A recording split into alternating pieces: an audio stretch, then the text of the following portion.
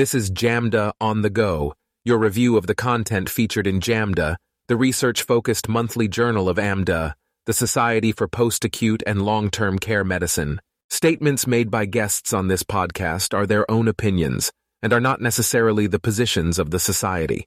A speaker's appearance on the program does not imply an endorsement of them, their views, or any entity they represent. This podcast is eligible for ABPLM pre-approved certified medical director credits. Details will be provided at the end of this podcast. And now, here's our host for JAMDA on the Go, Dr. Carl Steinberg. Hello, and welcome to JAMDA on the Go for August 2023.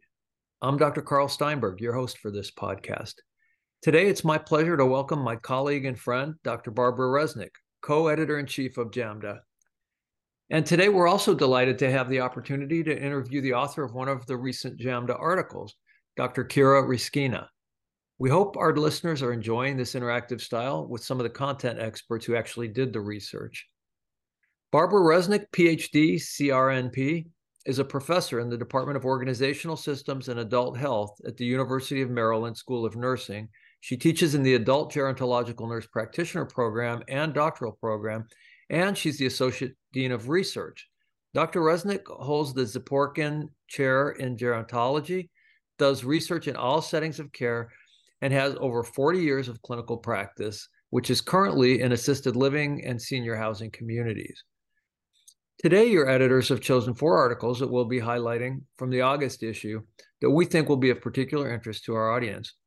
The topics include a study describing potentially harmful medication prescribing by healthcare provider specialization, that is, whether geriatrician or not, in nursing home practice. Then the challenges and ways to overcome the challenges associated with transitioning antibiotics from hospitals to nursing homes. And third, the impact of staffing instability and staffing turnover in nursing homes. Finally, the use of digital gait biomarkers to predict depression in middle-aged and older adults. So it's an honor to start our discussion with our guest author, Dr. Kira Riskina. Kira is an assistant professor of medicine at the University of Pennsylvania, an attending physician at the Hospital of the University of Pennsylvania and Penn Presbyterian Medical Center. She's a senior fellow at the Leonard Davis Institute, University of Pennsylvania, Perelman School of Medicine, and a physician at PCAM Advanced Internal Medicine. Kira is a health services researcher with a focus on the quality of physician and other prescribing clinician services to improve care for aging adults with multiple chronic conditions. And she's the lead author for this JAMDA paper, Potentially Harmful Medication Prescribing by the Degree of Physician Specialization in Nursing Home Practice, an Observational Study. Welcome, Barb and Kira. Thank you so much for having me. Thanks, Carl. All right, so Kira, can you start by telling us a little bit about yourself and your team at UPenn and whoever else might have been part of this? So this was a true multi-institution effort. There were actually 3 groups involved. It was a great collaboration with Brown University and Teresa Shireman, Derek Lowe, and Ting Ting Zhang. Great insight on this work, and of course the data that Brown University maintains of prescribing patterns for patients and residents in nursing homes. And the other group was from the University of Michigan, including Julie Bynum and Lauren Gerlach. I really appreciate all the work that the team did on to answer these questions. Great. And so maybe it's an obvious question, but what was the impetus behind wanting to explore this issue?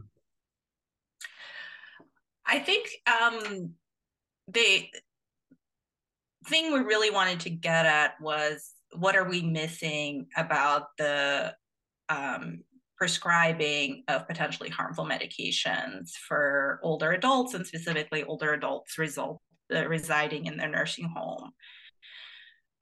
So specifically, we looked at the relationship between specialization of physician and nurse practitioner prescribers in nursing home practice. and whether their patients were using potentially harmful medications.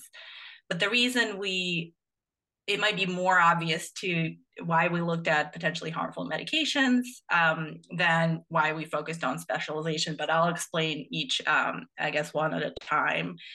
As you know, potentially harmful medications are for older adults is a very broad term. In our case, we focused on medications that have a poor side effect profile for patients with dementia who are frequently receiving these medications despite practice guidelines for older adults and a lot of national attention to their high use and high variation between facilities in their use.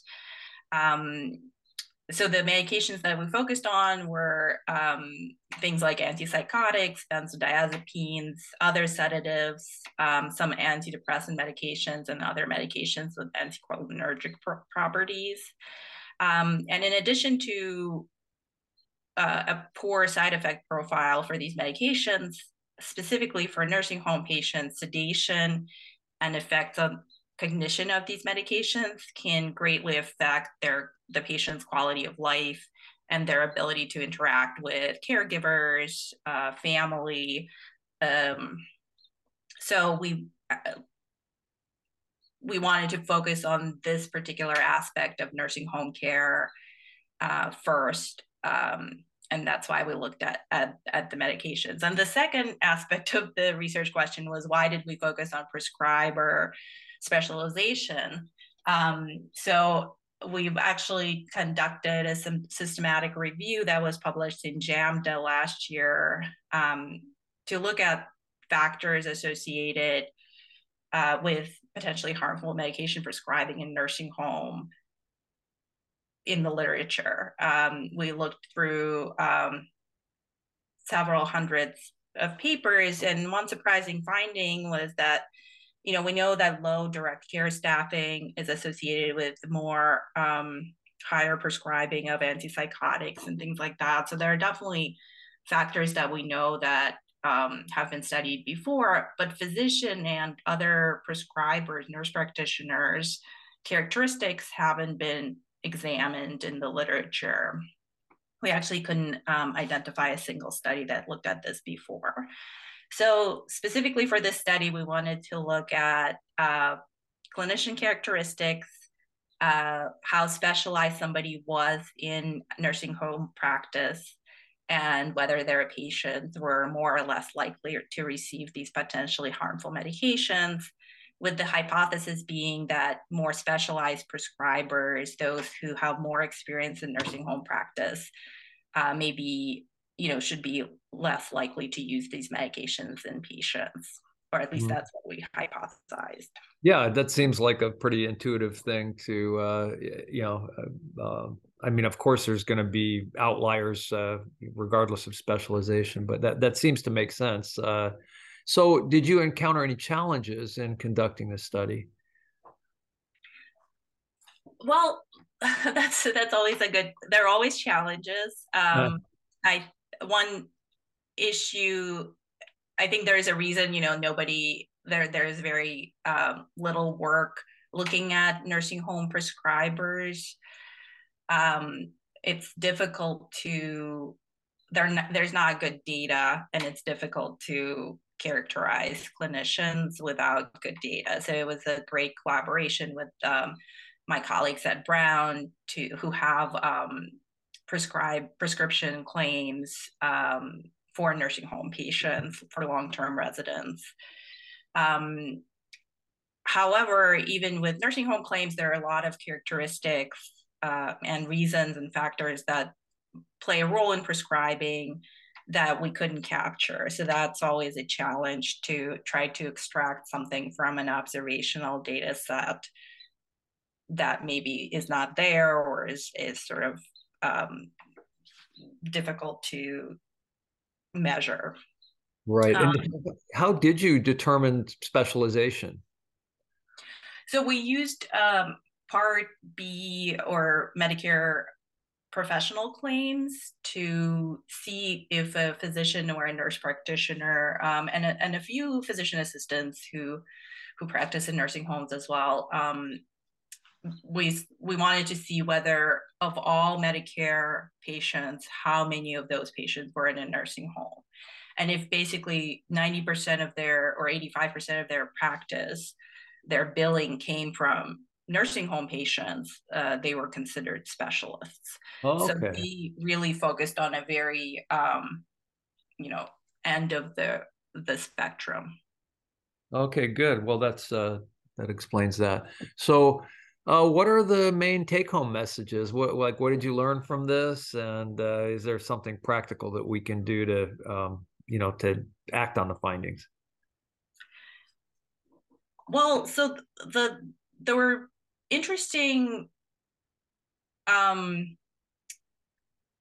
the findings were interesting in general. I think this wasn't an interventional study. I wish we could take an intervention and here use it to reduce antipsychotic use, but unfortunately that's not something that we could do findings. But what we saw was that contrary to our hypothesis, the use of these medications overall was not different between the two groups. So in other words, a patient of a more highly specialized clinician in a nursing home was as likely to receive potentially harmful, psychotropic medication as a patient of a clinician who saw very few patients in nursing home, was not very specialized.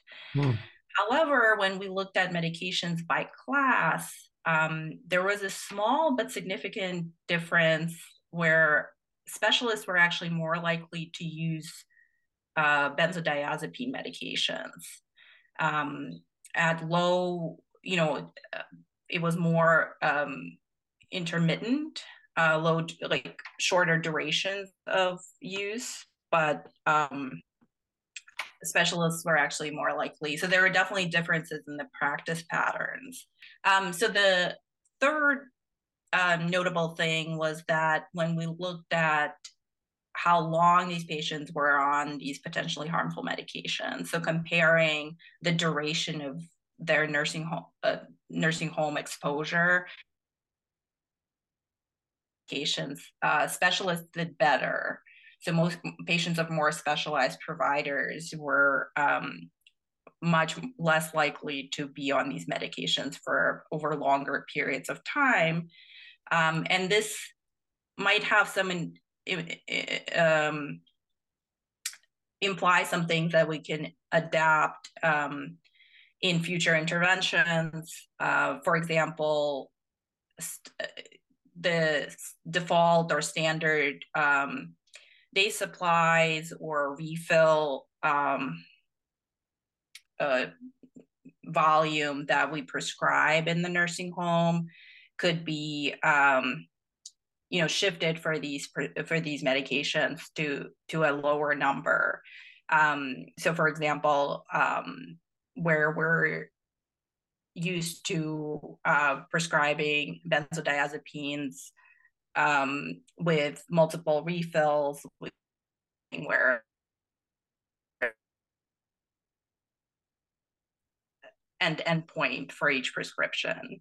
And that seems to be what the specialists are doing more so than than other clinicians. Yeah, well, that's fascinating. A little disappointing, some of it, but I mean, I guess at least the duration is less, and very, very interesting. So, what would you suggest as a next step here? I mean, what else do we need to know, and then is it an educational intervention, or I mean, how do you change people's practices?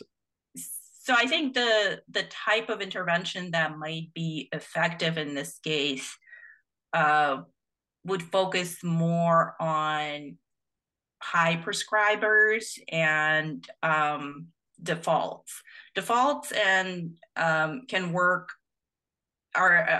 defaults are a behavioral economic strategy where we set the default at a level lower in the might be to encourage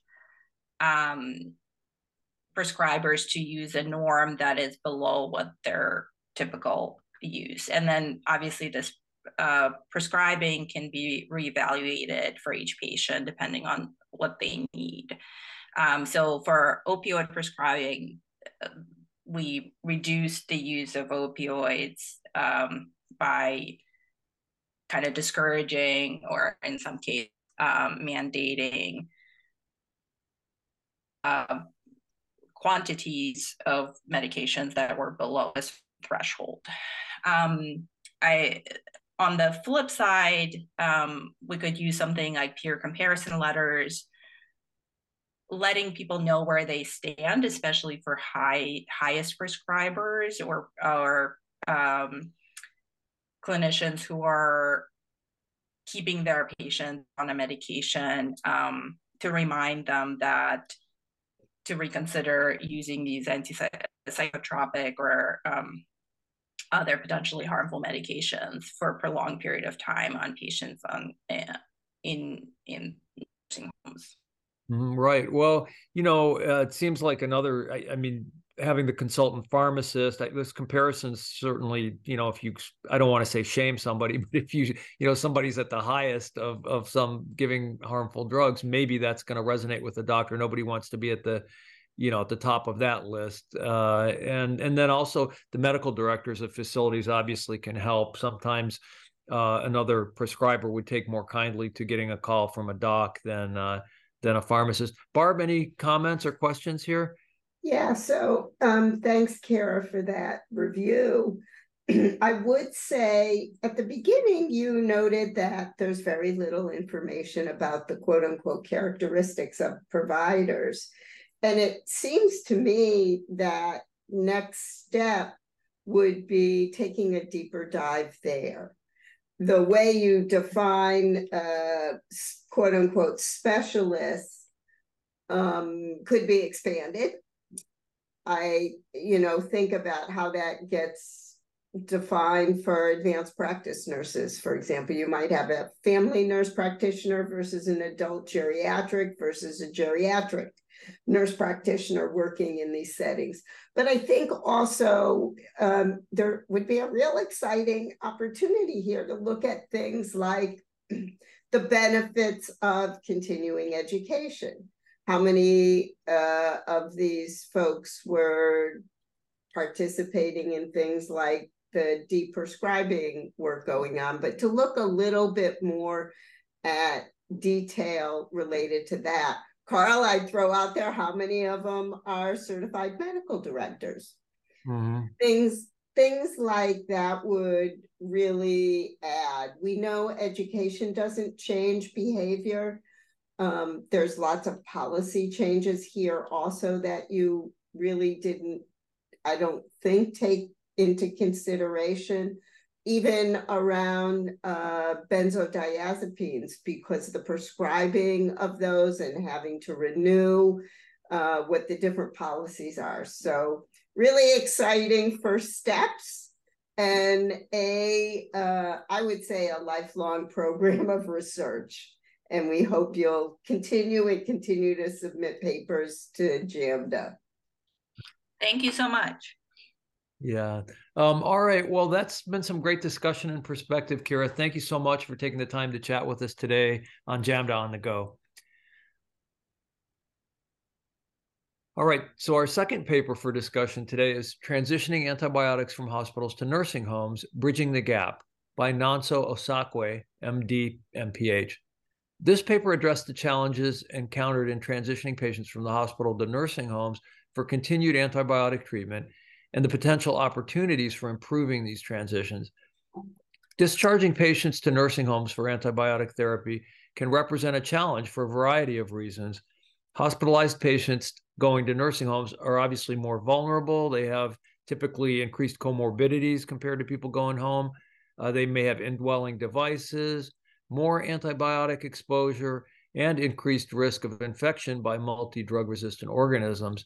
Additional challenges are based on the specific long-term care facility, but they include inadequate infrastructure like staff availability and skill set, lab monitoring capabilities and such, and care processes such as inadequate collaboration, poor communication, poor access to clinicians, and so on.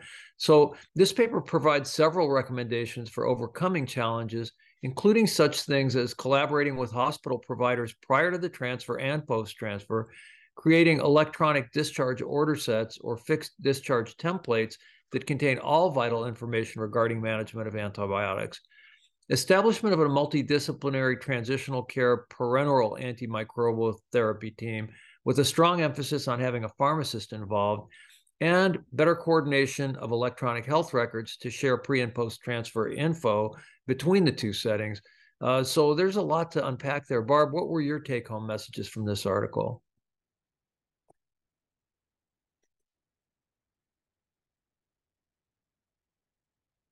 Are you on mute? Yeah, sorry. It's always thinking about some of the frustrations between these two settings of care and the transitions. And my take home always is with this stuff, why can't we just pick up the phone and have a conversation and, figure out what we are doing with regard to the infection treatment? I think the other thing to think about here is really looking at how maybe infectious disease folks could help us in nursing homes to understand what some of the issues are and better ways to treat infections among the residents we take care of. Yeah, I mean, in my market, it's challenging, a lot of times, even though we're in a large metropolitan area with a, health information exchange, to get timely infectious disease input, especially once the patient has transitioned to the SNF. It may be really hard to get that then. And also, a lot of times we see people coming out of the hospital on inappropriately prolonged courses of sometimes inappropriate antibiotics. But it would be nice to have a way to communicate back to the hospital, including infectious disease consultants, in kind of a more formalized way. If we could figure out a way to do that. Any last comments about this piece? No, this is really an area where communication is critical. It is a specialized area, and we could use the help to make sure we're all working in the right direction. Agreed. Yeah. And I mean, I shouldn't get on this soapbox about, emergency departments and the inevitable UTI diagnosis that supposedly is going to explain everything, but really the person didn't even meet one of McGear's criteria. Or maybe they had 10 to 20 white cells in their urine, and it's a UTI anyway. But we all need education, right? So. Yeah. Our third paper for discussion today is entitled New Dimensions of Staffing Patterns and Nursing Home Quality, Comparing Staffing Instability to Staffing Turnover. So that's an interesting concept, right? And the first author for this paper is Soham Sinha, MS. This study evaluated how measures of staffing, turnover, and instability are associated with one another and how they independently contribute to quality of care in nursing homes or lack thereof. So this is a cross-sectional analysis of administrative data from 2021 and 2022. So kind of, during and post-pandemic. And it came from the payroll-based journal database for daily staffing information, merging that with CMS's Nursing Home Care Compare website. And data included 11 nursing home characteristics, total staffing turnover, and nursing home quality metrics. So a total of almost 12,000 nursing homes nationally, so a great majority of the total number of homes, reporting data on daily staffing and staffing turnover were included in this piece. And there was a weekly positive correlation between turnover and instability, with some overlap between nursing homes with high instability and high turnover. Not surprisingly, staffing instability and turnover both contributed negatively to nursing home quality, with instability having a stronger association with some measures of quality and turnover with others. Staffing instability was positively and more strongly associated with long-stay residents' decline in ADL levels and receipt of antipsychotic drugs, and short-stay residents functioning at discharge. Turnover was positively and more strongly associated with long-stay residents' prevalence of pressure ulcers and worsening mobility, and with short-stay residents' hospitalizations. So that's a lot, and I encourage people to look at the actual article. But the recommendation from the authors was to add these measures to Nursing Home Care Compare.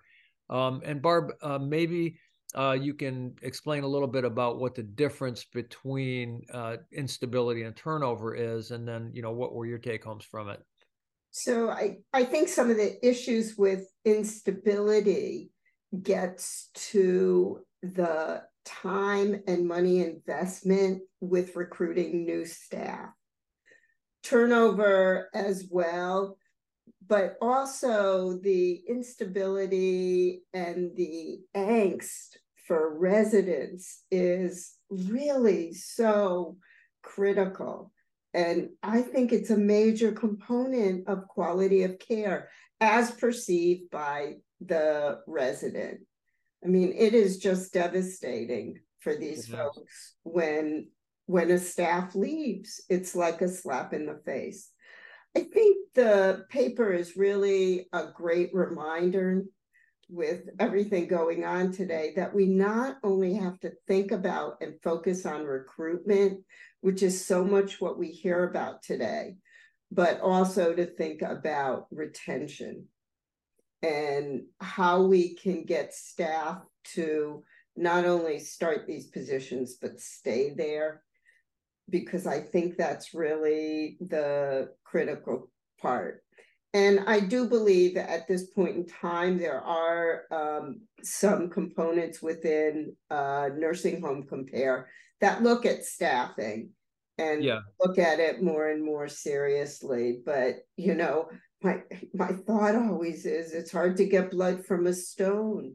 And if they're not out there, how can facilities hire? And I don't know, but having lived through multiple nursing shortages, I believe it's going to turn around. So I really fear not. We do a lot in nursing to make training easy, accessible, any way you need to do it. And I believe we're going to get there. Well, you're an optimist, sister, and I admire that. And, I hope you're right. But I echo what you said. I mean, it is a tragedy. Back in the day, consistent assignment, you'd have CNAs and nurses that knew people for years, maybe sometimes even decades. And, today, with things being as they are, registry staff coming in, they're basically punching a clock. I mean, I don't mean to just kind of give a wholesale dismissal of that whole thing, and I don't in any way blame people for working a job that pays a lot more than being a steady person at a particular facility. But there are a lot of factors that certainly make it harder for to get a stable workforce and not have the turnover. I would say one thing we also forget is the change in ownership and management, particularly of the healthcare provided. More and more we're seeing individuals not so much working in a facility versus a healthcare system that might take over and provide the care. And that also creates something different, because for those healthcare systems, it's putting any body into a peg that's needed. And that's not what our residents want and what we know in geriatrics works. So sometimes it's not just the individual who wants to leave, but it's the system that changes. So there is work to be done, but hopefully, as I said, at least the numbers and options of individuals will increase. Oh, I sure hope so. And, I know the Moving Forward Coalition just published its action plans recently in a number of areas. And I'm sure that improving staff retention, overall staffing, and, reducing turnover in general are among their goals. And they have some fairly practical ideas on how to do that. So let's hope we can start moving in that direction. All right, so the last paper we wanted to highlight today is the paper entitled Prediction of Incident Depression in Middle-Aged and Older Adults Using Digital Gait Biomarkers Extracted from Large-Scale Wrist Sensor Data. The first author on this one was Stephen Lord, PhD, a well-known researcher in physical activity research. The purpose of this study was to determine if digital gait biomarkers captured by a wrist-worn device can predict the incidence of depressive episodes in middle-aged and older people. This was a longitudinal cohort study involving about 72,000 participants recruited in the United Kingdom, and they were assessed at baseline on gait quantity, speed, intensity, quality, walk length distribution, and walk-related arm movement proportions. Wow. Using wrist-worn accelerometers for up to 7 days. Approximately 2% of the 1,332 participants had incident depressive episodes over a mean of about 7 plus or minus 1 year. All gait variables, except some walk-related arm movement proportions, were significantly associated with the incidence of depressive episodes. Individuals were more likely to become depressed if they were, not surprisingly, less active, if they walked slower, had more variable gait, completed shorter uninterrupted walks, and had fewer arm movement patterns while walking. So, none of that blows me away, right? It's pretty intuitive. But anyway, these factors could be useful in identifying those at risk for depression and intervening early. So, Barb, what do you think about this one? So, this always gives me a little chuckle of what comes first, the chicken or the egg. Right. As you said, Carl, it's like no surprise if it's harder to walk, there's probably something going on and it's not pleasant, right? It may be knee pain, hip pain, could be any number of things. And so I'm not sure it's the best indicator of depression, but what it is a good reminder that when there are gait changes, we should do something about it or try and do something about it. This is really challenging, but it's helping people pull on their resilience, adjust to the changes. It might be accepting the changes and optimizing what they're able to do. So I think that's really the take home here. I wouldn't be evaluating gait, and there's a lot of issues around using accelerometers in these folks as well, but we won't go into that. But I think it's more listening to our patients and thinking about the impact of that knee pain and not just blowing it off. It does impact gait, it does impact function, and certainly can impact mood. Yep. And obviously we know very well that, exercise can help reduce the onset of depression and lots of other, cognitive, it's got so many benefits, but right. Just because there's an association between these reduced gait parameters and depression doesn't mean that they're walking less because they're depressed. Just like you said, right. It's, we don't know what's the chicken and the egg. So, well, good. Any final comments before we wrap up today, Barb? No, interesting things to think about and consider, and really good reminders for the care that we provide.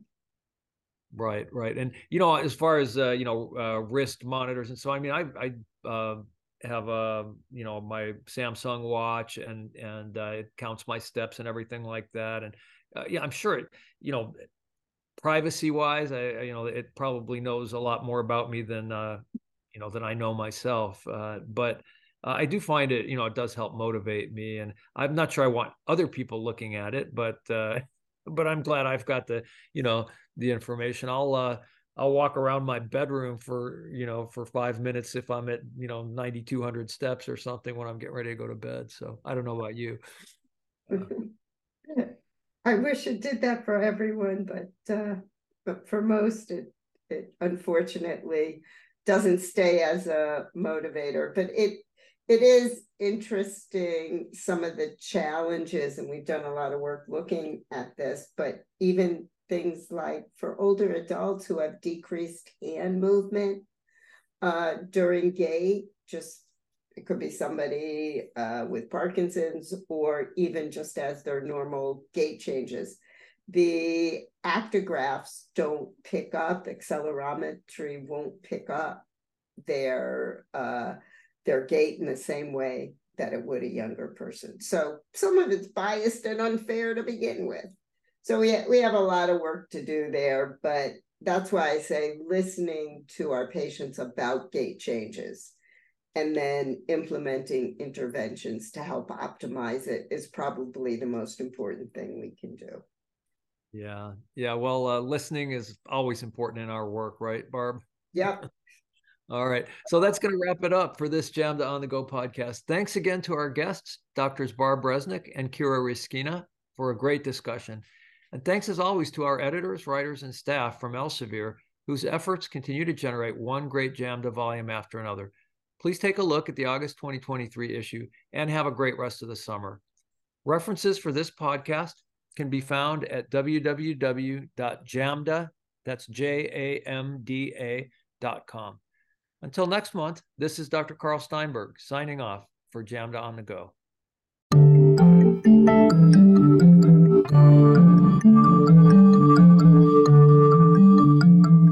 If you are a physician and interested in obtaining ABPLM pre-approved certified medical director credits for certification or recertification, visit paltc.org/podcast.